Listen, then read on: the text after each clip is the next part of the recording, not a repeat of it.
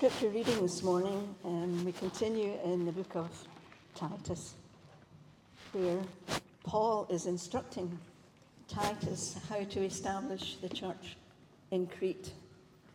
And so Titus chapter 3, starting at verse 1.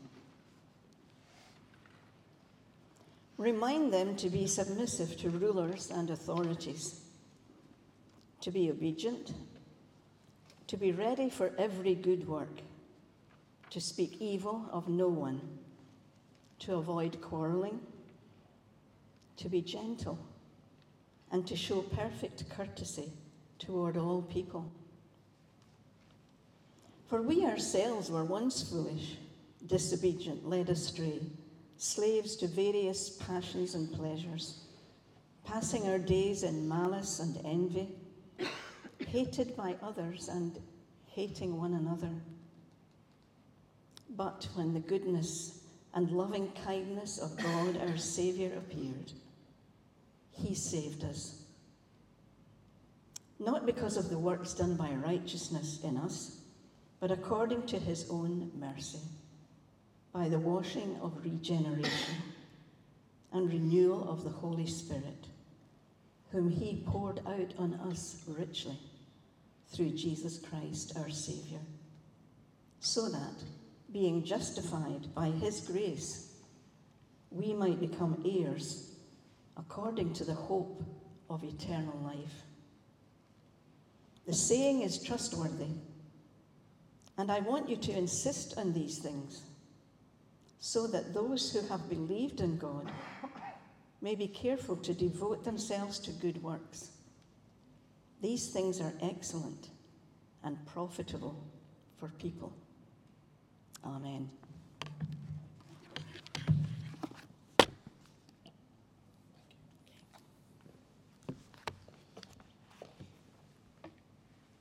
Please keep your Bibles open there so you can track along and see what God's Word has to say for yourself.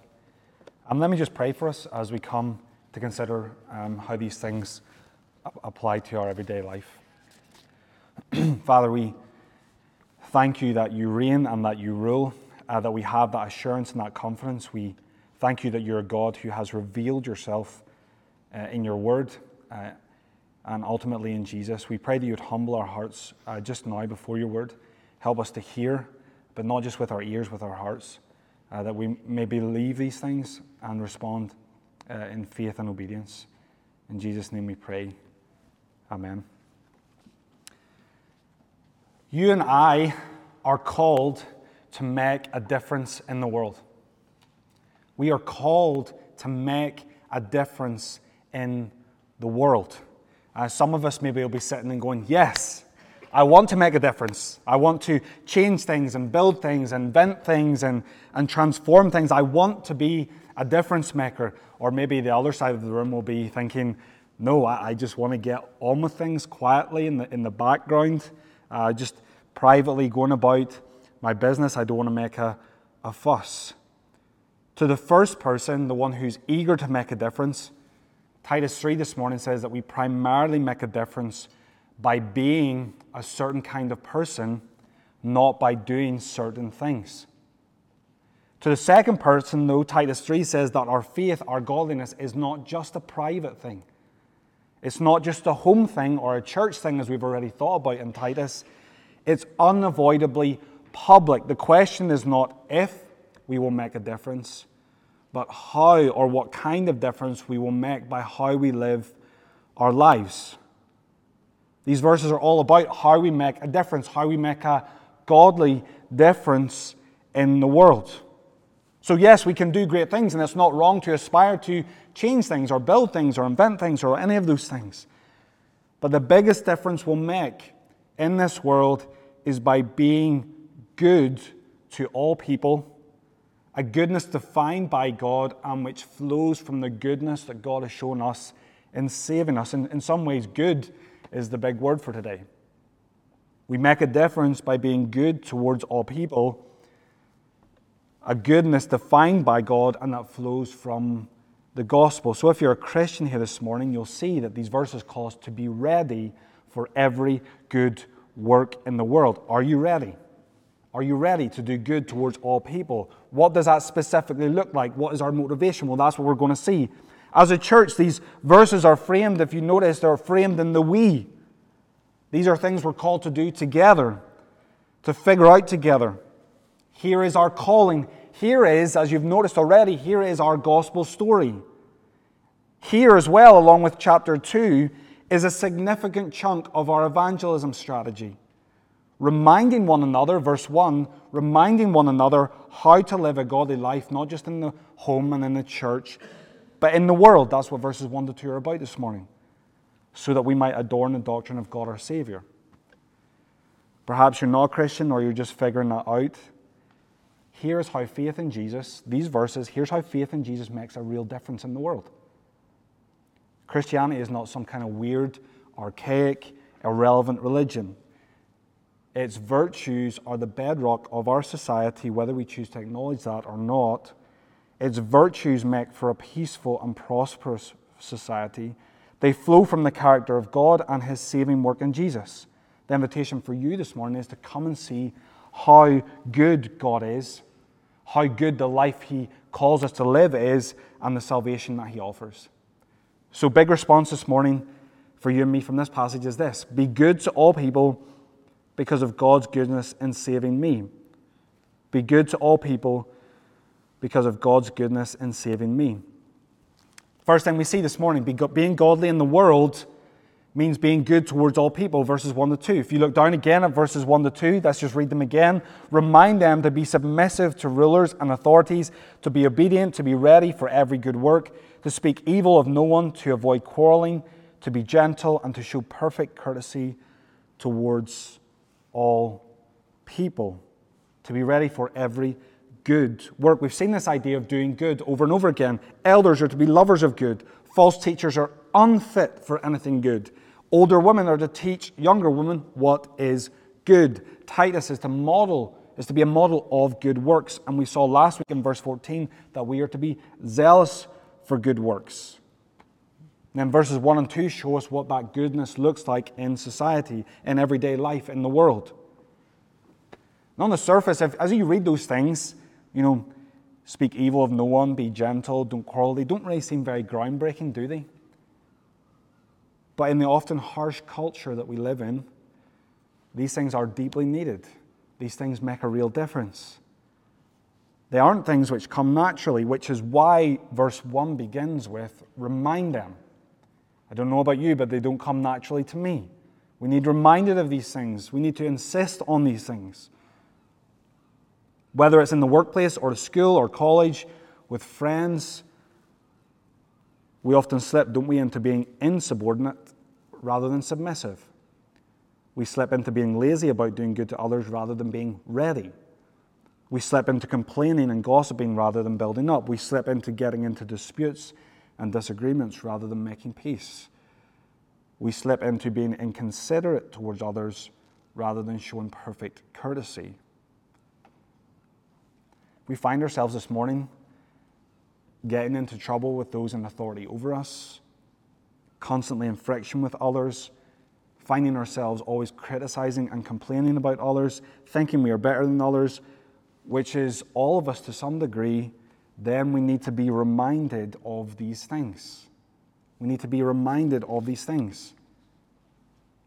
Maybe think of it this way. Here are 2 verses in the coming week as you get ready to go to work or to go out into the community or as you go to school. Here are 2 verses maybe to stick on your desk or to put a note in your lunchbox, maybe even for your kids. Be submissive to rulers and authorities. Be obedient. Be ready for every good work. Speak evil of no one. Avoid quarreling. Be gentle. Show perfect courtesy towards all people. There's something to add to your morning routine as you get ready, right? Get ready for work, for school, whatever it might be. Make sure you're ready to do those things as well. So let's just drill down into those a little bit. What does it look like to be good with respect to authority, verse 1, and then with respect to everyone in verse 2? Well, being good with respect to authority means we are submissive and obedient. It's the 2 words that's used there. And in mind here, then, the authority is particularly kings and governments and ruling authorities, or maybe in our context, it is things like police and council and the Scottish Parliament. We could extend that authority, it's particularly those kinds of authorities, but we could extend that to the kind of authority that parents have in the home, that leaders have in the church, that maybe teachers have in the school. And it's important to remember that we must make sure that authority in the home is evident and submitted to. If submission and obedience isn't learned in the home with respect to parents, it will almost certainly lead to a level of chaos for children in the world. I saw that just this week. I was in a cafe and a bunch of kids, they're not bad kids, but just causing havoc in the cafe. And there's a good chance maybe that for various reasons they just haven't learned how to submit to authority. And that's evident itself in everyday life. But really, speaking specifically about governing authorities, Romans 13 and 1 Peter 2 teach us that governing authorities have had their authority instituted by God. It's an authority to do what? To punish evil and to promote what is good. Our submission to that authority, or our resistance to that authority, is a resistance to God Himself. Okay? Not pretending that these verses aren't kind of jarring to us, okay? Our resistance to governmental authority, in whatever shape it takes, is a resistance to what God has appointed. How do we submit and obey to the authority of the day? Well, it looks like obeying the law of the land. It means not bending the law. But it's more than just not bending the law or breaking the law. It's also a heart posture of honoring those in authority over us. As we're called to in 1 Peter 2, we're to honor the emperor. Everyone finds those things easy, right? No. Hence why we need reminded of these things. Hence why they're so transformative and set us apart so differently from the world around us. All joking aside, this is one area, if we're really honest, where it's okay to not do too well, isn't it? This is one area where we don't do well in. Yes, we can disagree with governing authorities. Yes, we can strive for change that aligns with God's moral law. Yes, there is a place for civil disobedience. We must obey God rather than men, of course. But there's a way to do that. There's a way to do that that doesn't degrade and dishonor those in authority over us. When's the last time you spoke positively about those in governing authority over you? Positively, like honored them, prayed for them as Scripture calls us to. In a culture where politicians only get spoken of in negative terms, in a culture where there is increasing disdain for other authorities such as the police, where there is daily insubordination and disobedience towards security guards, shopkeepers, teachers, bus drivers, fire service, paramedics, whatever it might be, can you imagine the impact that godly submission and obedience to authority would make in this world? Can you imagine the witness that would be to the gospel when we tell people why we choose to live like that, why we choose to respond like that? Of course, consider Christ our example. Christ who submitted Himself and honored those in authority over Him. He subjected Himself even if it meant suffering unjustly, which He did for us and was able to do for us by entrusting Himself to a just God. This is one area of the Christian life I think even in the past 3 or 4 years has been exposed as really anemic in the Christian life. We have a really poor view of how we are to relate to government. There's something we need to think about more. I'm challenged on that myself. Jesus is our example, our supreme example. And in following His example, we display the gospel. We adorn the doctrine of God our Savior. And when we choose to do that, when we choose to submit to and obey to those in governing authority over us, generally it will go well with us. We won't end up in prison. We won't end up being fined. We'll contribute positively to a more peaceful and prosperous society. And by submitting and obeying governing authorities in a way that doesn't dishonor the Lord, we are allowing them and enabling them to more effectively govern our society. We aren't causing them problems. We aren't costing them money. We aren't making the police run around after us. We are allowing them to promote their God-given role to punish evil and promote what's good. And we are to be active in doing good as well. We are to be submissive and obedient, and we're also to be ready for every good work. So we are to be a certain kind of person, but there is also a doing as well. We're to be ready for every good work. We're to serve our communities, our neighborhoods, in whatever good ways we can.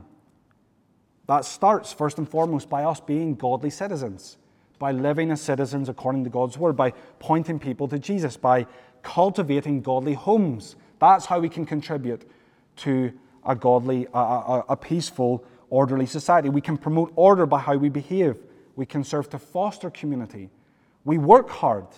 How we work in our jobs contributes to the world around us. And we're also called to help our neighbor, particularly those in need. So we're to be submissive, obedient. We're to be ready for every good work. That's how we're to be good with respect to authority. What about towards everyone else, towards all people? Well, we see a number of things here in verse 2. We're to speak evil of no one. It means we don't revile, we don't slander, we don't insult, we don't defame anyone. We're to do what Ephesians 4 calls us to let no corrupting talk come out of your mouths, but only such as is good for building up. We're to speak evil of no one, and we're to avoid quarreling. We've seen that theme again throughout Titus. Elders are not to be quick-tempered or violent. Bondservants in chapter 2, verse 9, are not to be argumentative. It's easy to be argumentative, isn't it? It's fun sometimes to be argumentative. We're not to be argumentative. We're not to be quick-tempered. We're not to be someone who creates tension and division. Can you imagine if we just did those two things? Spoke evil of no one and avoided quarreling. Can you imagine how different our church and our homes and our society would be? Just those two things, never mind the rest, right? How different they would be if those two things were more prevalent. Those are two negatives, but then there's two positives here as well. We're to be gentle. We're to be fair. We're to be reasonable. We're to be mild. We're to be patient. And we're to show perfect courtesy towards all people. That word for courtesy there could be, kind of has the meaning of kindness and humility and meekness about it. We're to be gentle and meek and humble people. Again, something that Jesus exemplified. 2 Corinthians 10, Paul says, I, Paul, myself entreat you by the meekness and the gentleness of Christ. Hebrews 5:2 says that Jesus can deal gently with the ignorant and wayward, since he himself is beset with weakness. That's who he deals with, the ignorant and the wayward. He's gentle towards them.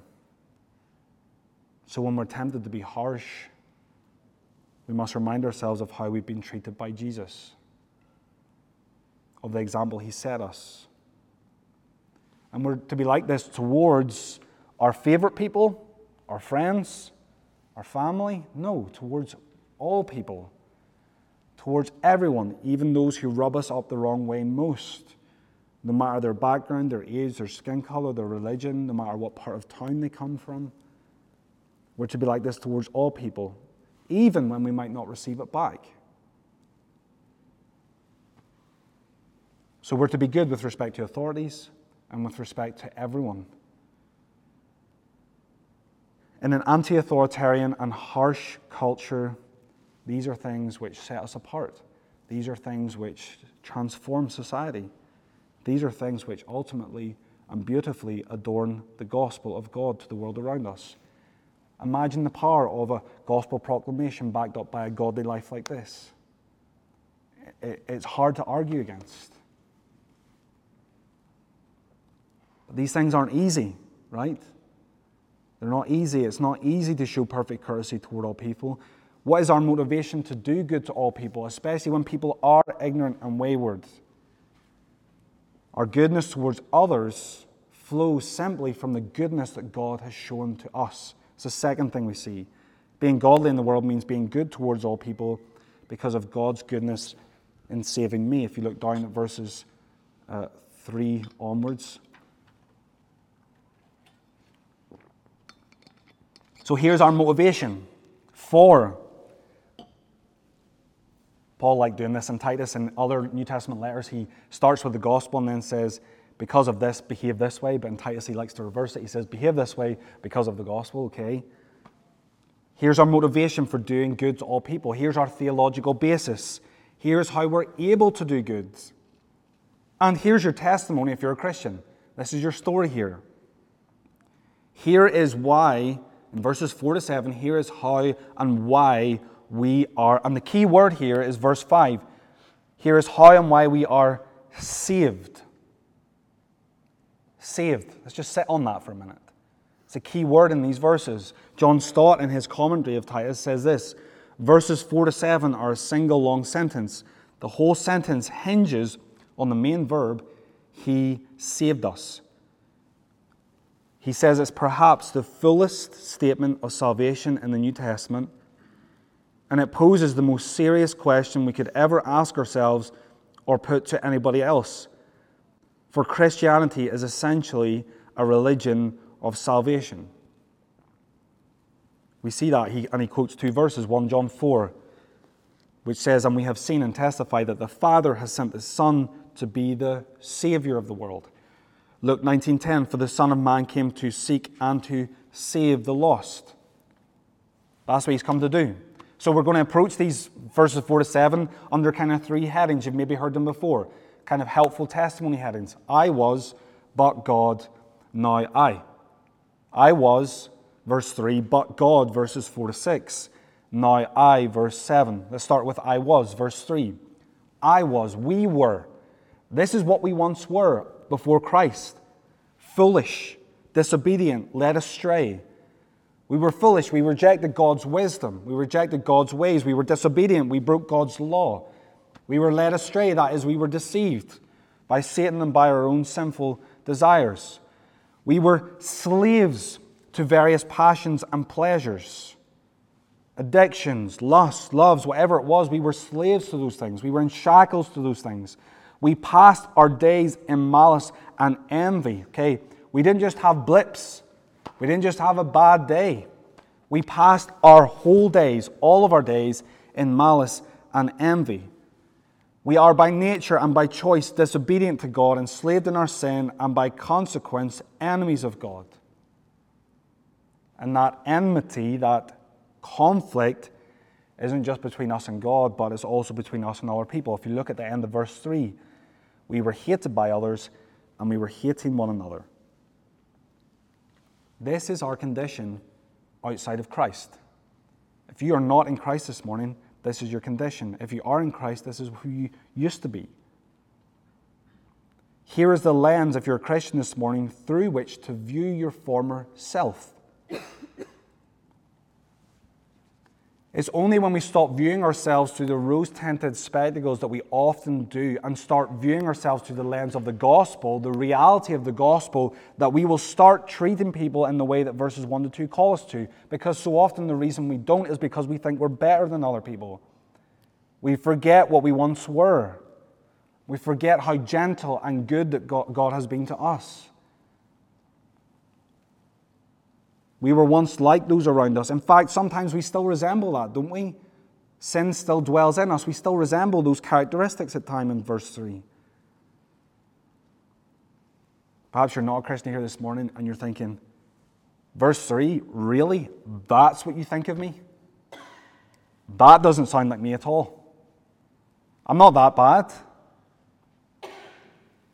Well, perhaps you aren't as bad as you can be.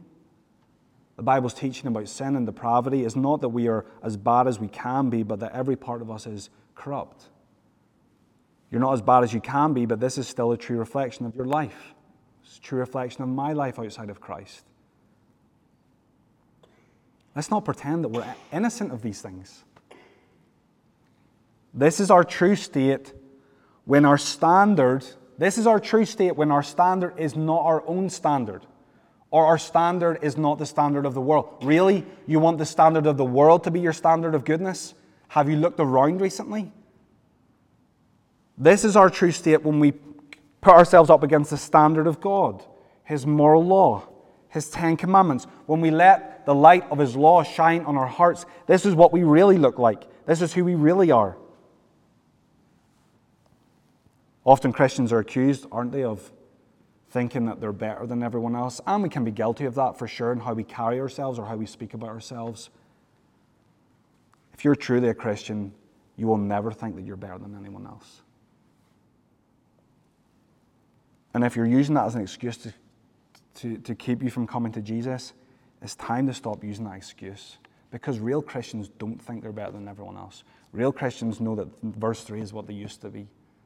And it's time to face up to the reality of what the Bible diagnoses as your condition. And it's a freeing thing when you do, because only when we recognize the depth of despair that we were in can we be saved.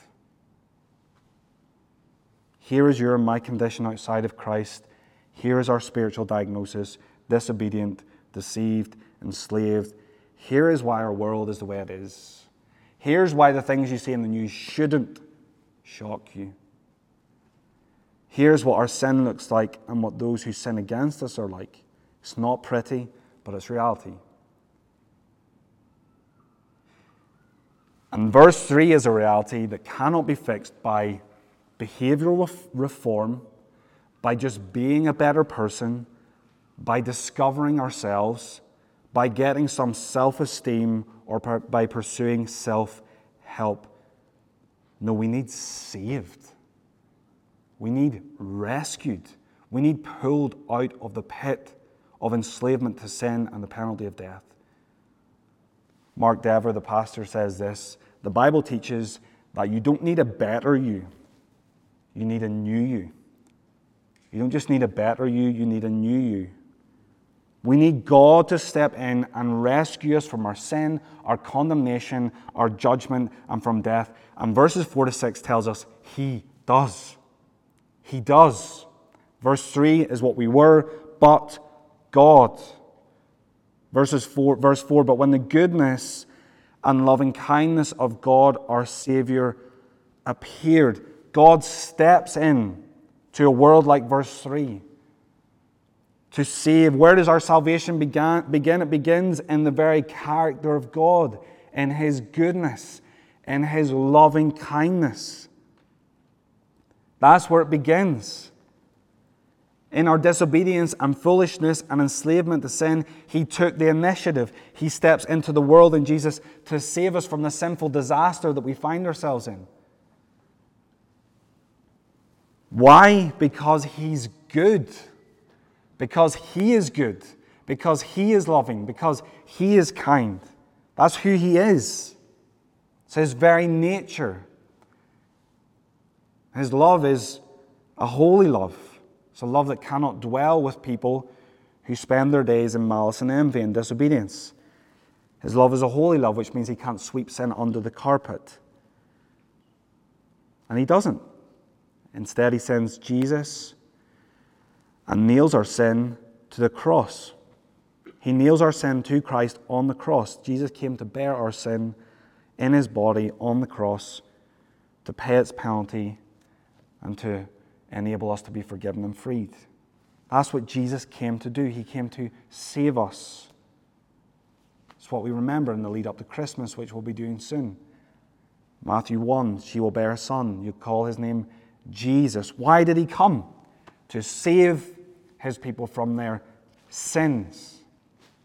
It's the heart of the gospel. It's the heart of God's word. If we lose sin, if we lose salvation, then we rip the heart out of the gospel, the Bible, and the church, and all we're left with is a dead, dull book of irrelevant moral examples and a church that's reduced to nothing more than a community group. That's all we're left with. We need saved. We need salvation. We need rescue. And in His love, God does that for us in Jesus. On what basis does He save us? Why does He save us? Because of us? No, if you look down. He saved us, verse 5, not because of works done by us in righteousness, We couldn't save ourselves. We didn't want to be saved. We couldn't save ourselves. He had to do it for us. It's not because of anything good in us. It's all because of what's good in Him. Many religions and faiths teach that we are saved by being a good person, or kind of a half-baked version of that is we're saved, but our good works in some way contribute to our salvation. The Bible says that we're saved by mercy alone. We cannot contribute to our salvation. We need not, because Christ has done it all for us. On what basis are we saved? Not by works done by us in righteousness, but according to mercy. By what means does God save us? By the washing of regeneration and renewal of the Holy Spirit. God calls us, God awakens us by His Spirit, enabling us to respond to the gospel call. We are saved through the proclamation of God's word, which the Spirit enables us to understand and to respond to. Titus 3 here describes it as the washing of regeneration and renewal of the Holy Spirit. Here we see then that God the Father, God the Son, and God the Holy Spirit are all involved in our salvation. Of course they are. It's one God in three persons. Okay, wrap your head around that. What's the work of the Spirit, particularly in our salvation? The Spirit particularly regenerates us. Okay, I'm not sure if you've come across that word before. It's a really important word, and it's a really great word. Excuse me, my voice is going a bit. Perhaps maybe we think of regeneration in terms of, a town centre gets regenerated because it's a bit dilapidated and the council pumps some money into it. Well, that's just improving. That's just kind of transforming the town centre. The regeneration that's spoken about here in the Bible is nothing like that. It's more akin to resurrection, not transformation. It's being brought from death to life. Or we could think about it as rebirth or new birth. It's what we see in John 3. If you've heard Christians talk about being born again, this is what regeneration is. Regeneration is being born again. We were born, we were conceived in sin, we were born dead in our sin, and the Spirit comes and regenerates us, rebirths us, makes us a new creation. That's how radical the transformation of salvation is. God, by His Spirit, through His Word, calls us out of our sin, pulls us out of our sin and our deadness to grace and salvation in Christ. Our heart of stone is replaced with a heart of flesh, able to obey God and to do good. This call, this work of regeneration, part of it involves the Spirit enabling us, as I've said, to hear the gospel and to respond to it. How?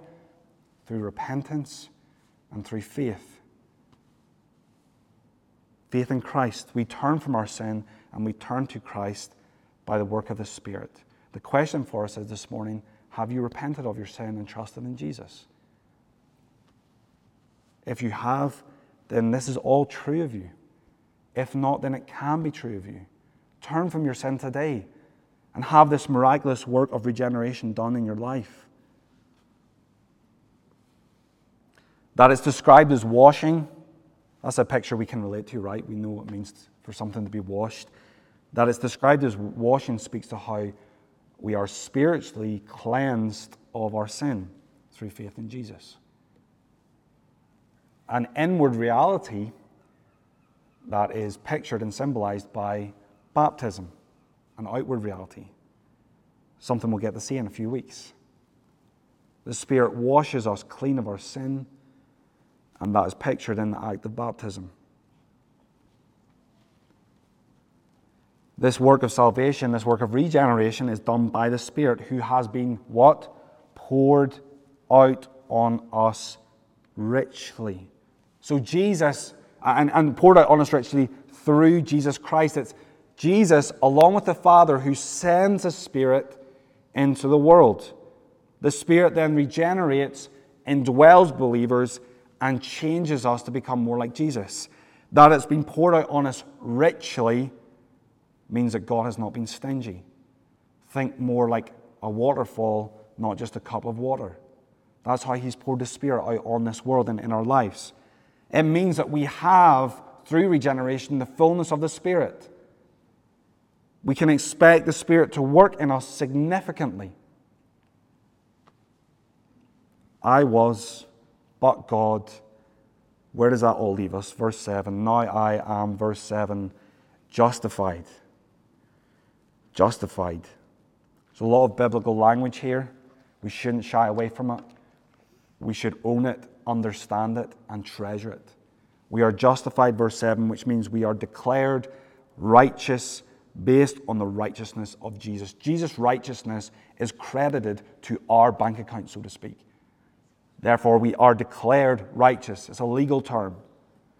We are justified, what? By grace. We didn't earn that righteousness. It was given to us as a gift. Grace is God's unmerited favor. We are justified by grace through faith. It's not explicit in the passage here, but it's in Titus 1, verse 1. We respond to the grace of the gospel in faith. Faith is just resting and receiving that righteousness. It's not doing anything to receive it. It's just accepting a gift. It's faith that receives and rests on Christ and His righteousness as the only means of justification. But as Titus presses us towards, we see that true saving faith, nothing can be done to earn our salvation. Faith alone does that, but our faith doesn't remain alone, so to speak. When we are truly believing in Christ, our faith will evidence itself in fruitful good works, the good works that are mentioned in verses 1 to 2 here. That we are justified by grace means, and faith alone means, that when we mess up in verses 1 to 2, our justification, our status doesn't change. It means there's forgiveness. It means that grace never goes away. And what does this all do? What does grace make us? So that being justified by His grace, we might become heirs according to the hope of eternal life. Grace makes us heirs, sons and daughters of God. It speaks to adoption. It speaks to our eternal inheritance, which is unfading and undefiled. What is that inheritance? It's the hope of eternal life. Do you see all that we gain? We become sons and daughters of God. We inherit the hope of eternal life. Eternal life, that's what God promises. That's the gift that God gives us at salvation. Verse 8 tells us, and maybe you're thinking, wow, this seems a little bit too good to be true. Verse 8, he steps right in and says, this is trustworthy. This saying is trustworthy. Why? Flip back to verse 2 in chapter 1. Why can we trust that these things are true of us? Why can we trust that when we're saved, this is our reality? Chapter 1, verse 2, in the hope of eternal life, which God, who never lies, that's why you can trust this. God, who never lies, promised before the ages began. Your hope is not fiction, it's truth. It's reality. It's been proven in time and space, in history through the coming of Jesus. God didn't lie. He sent Jesus. This is not make-believe. We can trust these things. We can hope in these things. So here's what God has done for us. Here are the depths and the riches of our salvation. Here is what we've been saved from and what we've been saved to. Here is the goodness and loving kindness of God our Savior. Here is the radical rebirth and renewal that God can bring about in your life. If you're a Christian, this is your eternal story. This is your past. This is your present. This is your future. If not, it can be your story. Here is the gospel.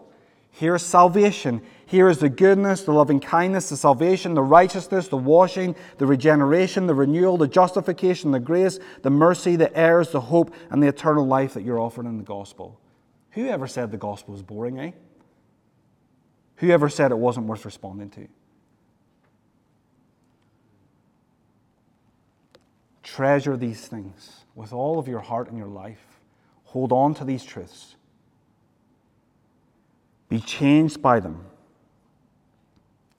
And remember that here, verses 4 to 7, here is why we can and should treat people with goodness and gentleness, because of how God has been eternally good and gracious towards us. Look at what he's done for us. Look at how he's treated us from where we were in verse 3 to where we end up at the end of verse 7.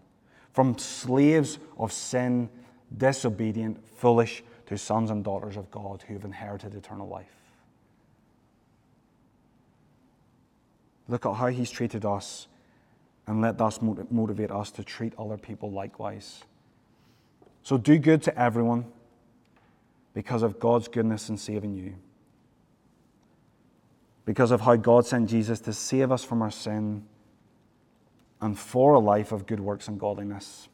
Let's be a people, let's be a church who in the week ahead, as we enter Monday morning, are ready, because of the goodness of God, ready for every good work.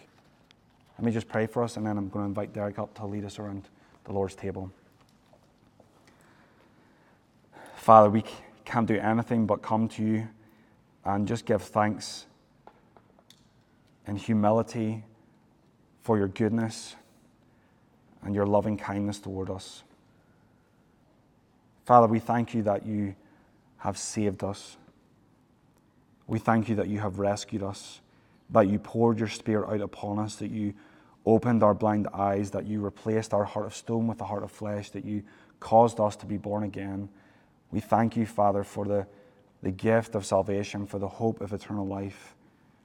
Father, would these things humble us? Would these things cause our hearts to rejoice right now? And would these things stir us up towards how we might live towards other people in this world, people who, just like us, are wayward and in need of the gospel.